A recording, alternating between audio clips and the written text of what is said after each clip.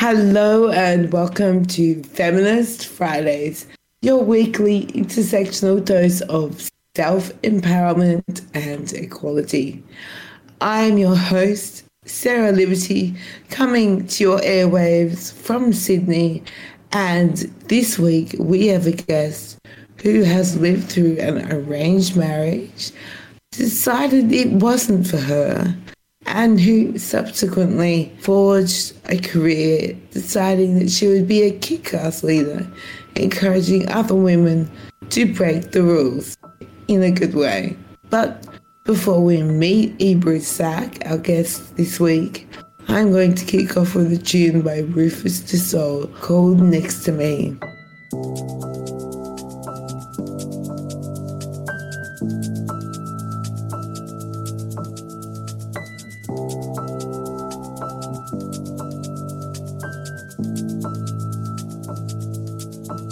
And when the lights come down, I wanna feel you standing next to me.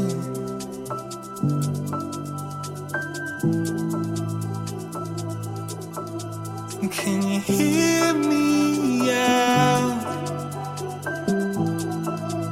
There's a lifetime in front of me.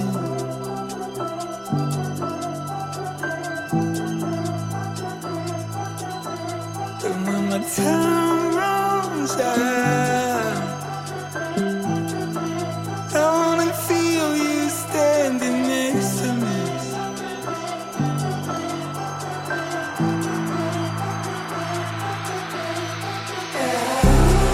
Baby, I knew this time would arrive, I knew this time would come.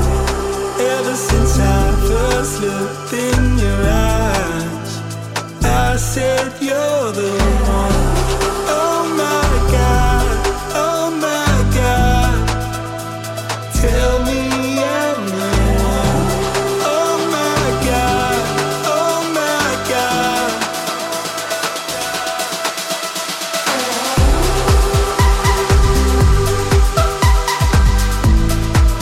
I wanna feel you standing next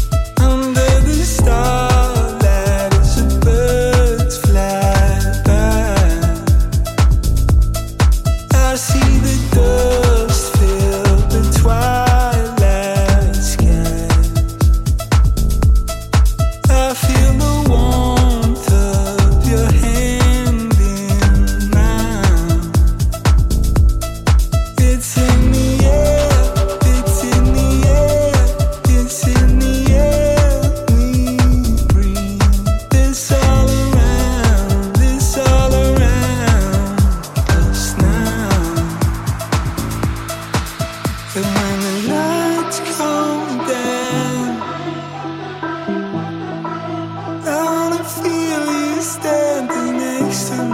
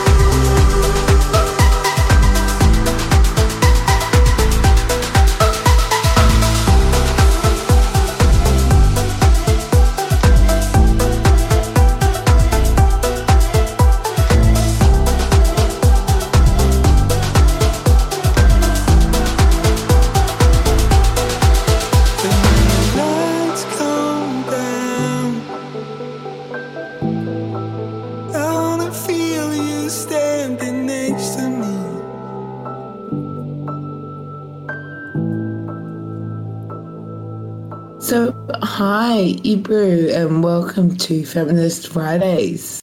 Thank you, Sarah, for having me on your podcast. I appreciate it. Well, I'd like to start by asking where you grew up and what some of your early influences were. Yes, certainly. Well, I grew up in Melbourne, Victoria. I was only one when my parents migrated to Australia from Turkey. And I grew up in Brunswick, actually. Went to Moreland Primary School, lived in Brunswick. They were different days back then where we didn't even have a telephone in the house. And today everyone's got a mobile on hand. I understand that as things went along to you, that you were in an arranged marriage. Can you tell us a little bit more about that as an experience? Yes, certainly, Sarah. Well, once I completed year 10, my father decided to go back and live in Turkey. And so he uprooted the whole family, sold off everything.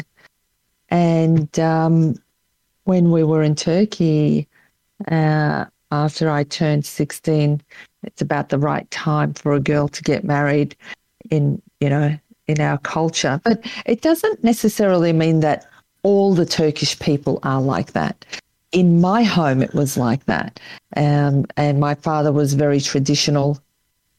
So I did marry when I was 16, and it was not a very good experience. It was a very violent marriage. The one beautiful miracle that came out of that marriage is my daughter. Was living in Turkey one of the main things that I guess influenced the career path that you're on now? Yes, absolutely. I mean, I never felt I fitted into the culture, if you like, but who wants to fit in, really? Yeah, that's right. I always did feel different. I love my freedom, and in growing up, I never had that. And growing up, you were either somebody's daughter, and then you end up being somebody's wife. So you always belonged to somebody, and I come from a line of women who just are okay with that. My mother, she wasn't happy most of her life with my father, but, you just don't divorce. It's just not the thing. And she had a very hard life herself. So you could say that I was the one who broke the chains, if you like. And living in Turkey for the few years that I was there after the age of 14, I was inspired to into the hair and beauty industry, if you like, through spending a lot of time in my uncle's salon in Istanbul. But I actually didn't grow up wanting to be a hairdresser. I grew up wanting to be a doctor, but it was never allowed. It was never going to be that I was going to finish high school and, go to uni and study medicine. It was not necessary in my father's eyes. Because I was a female, and my role in life was to get married, have children, clean up after the family, and grow old like that. So the next best thing for me, I chose to be a hairdresser only because I fell into it. And I tell you, I fell in love. I fell in love with the fashion world, the beauty world, the hair, and how women felt so good after a visit to a salon. And my uncle was truly my inspiration, and still is today. So what is your current day job? I know that you've written a book recently, but I'd love to know a little bit more about what you're doing at the moment, like for work. Is it working in the beauty industry? Yes. I have my own hair and beauty salon here in Melbourne, and we are celebrating 11 years with Sak salons, and I'm so proud of it.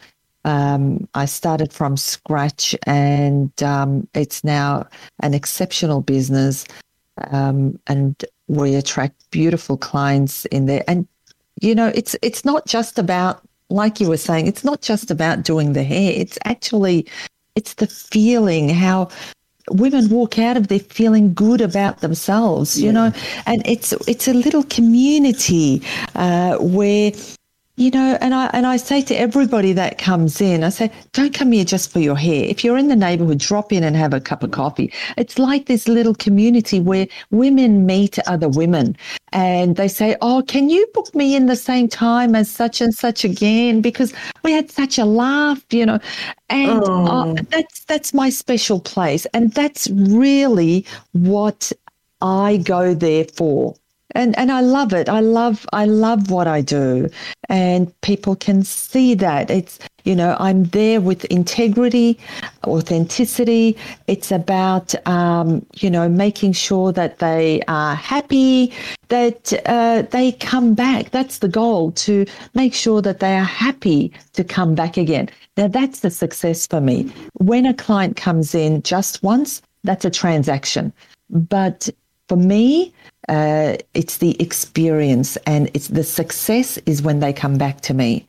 You are also now an author, I understand, and you've got a book called Humble Leaders. Can you tell us a bit more about that? Well, I'd love to.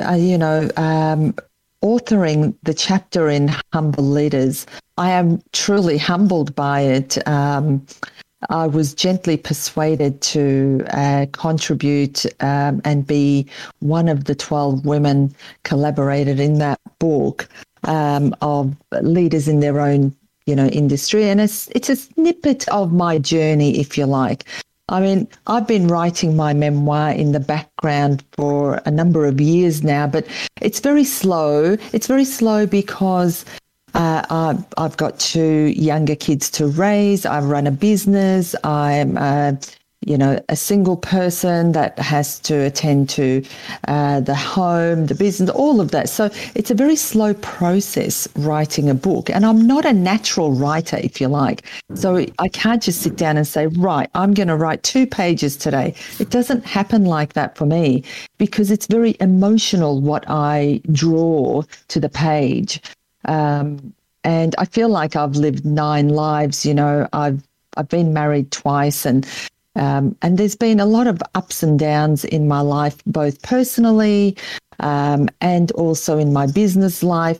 So to write authentically, one must visit that place. And there are places in my journey, if you like, where I haven't visited for a very long time. I've dealt with it, and I've left it where it belongs in the past. So to write about it, to put emotion into it, I had to revisit that place, and it's very emotional for me. But I was humbled by the gentle persuasion of Eric and Janelle, who put Humble Leaders together. I initially knocked them back, actually. I just said, I can't do this, I just don't have the time. It's too emotional. But, Eric said one thing which it really hit home. And he said, there might be that one person that needs to hear what you've gone through. Very true. In order to just shine a light. Yeah. And I thought that is so true. So true. So although in that one chapter, you can only fit so much. So it was really just little bits of what has impacted me the most up until this age. And that was mainly my first marriage, growing up, obviously, then my first marriage. And then in between my first and second marriage, my business, and inventing a world first cosmetic product and launching that, where everyone said, you just can't do it. Who do you think you are? When there's all these L'Oreals and Estee Lauders, who do you think you are? But I did launch a world first product in 1996 because it was a product that we were needing and using anyway. I'm a bit of a problem solver, if you like.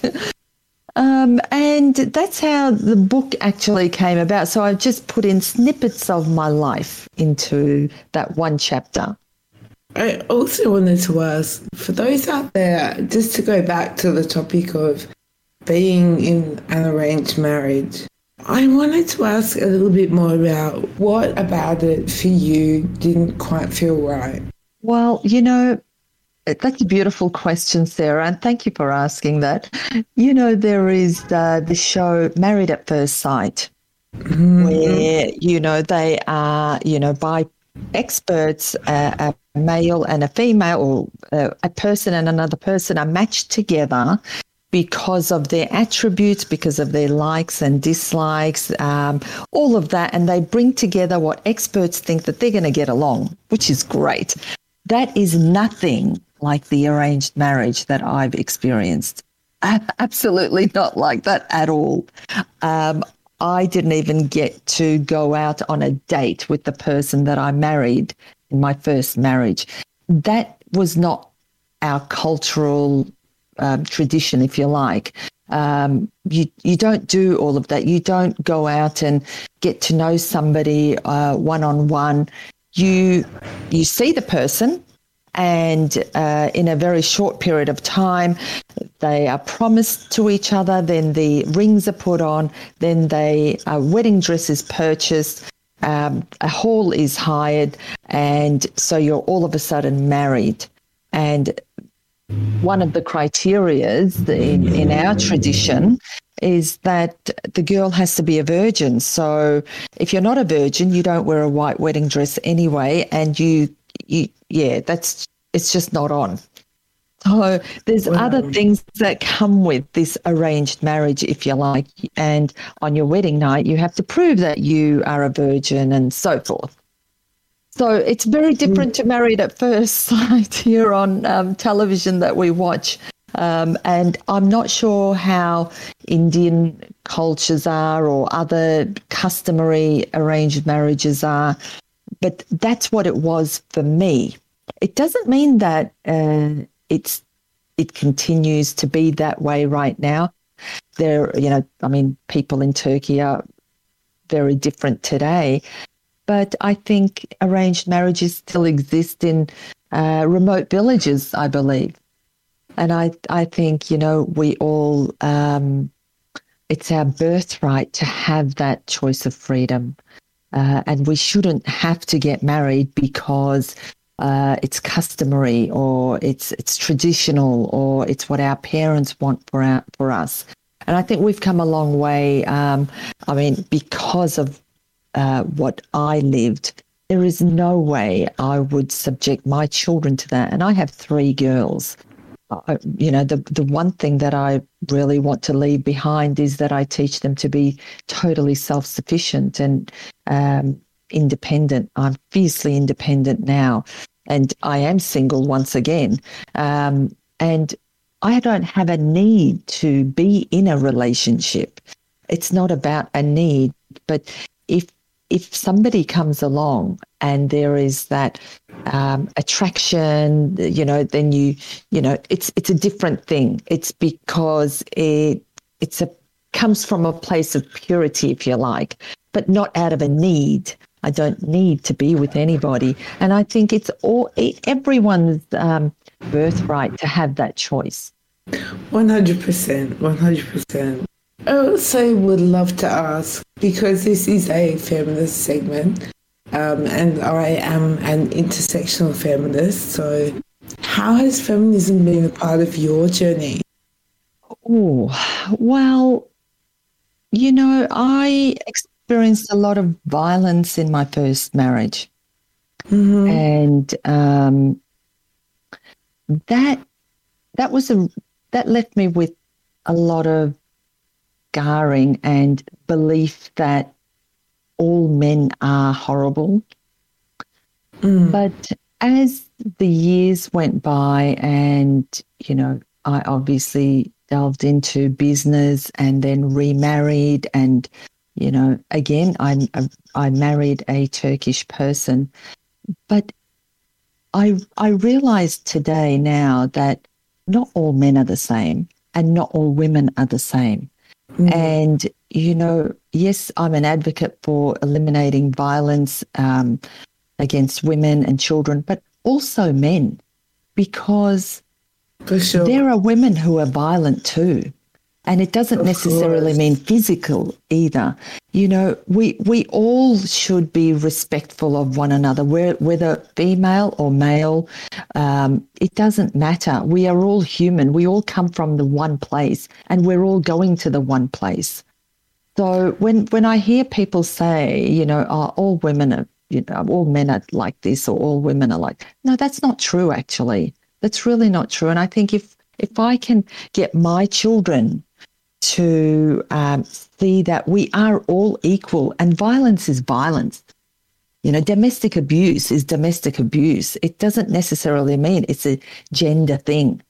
If we could see it like that, I think it will raise a generation of people who have respect for one another regardless of their gender, and stop violence and domestic abuse regardless of gender.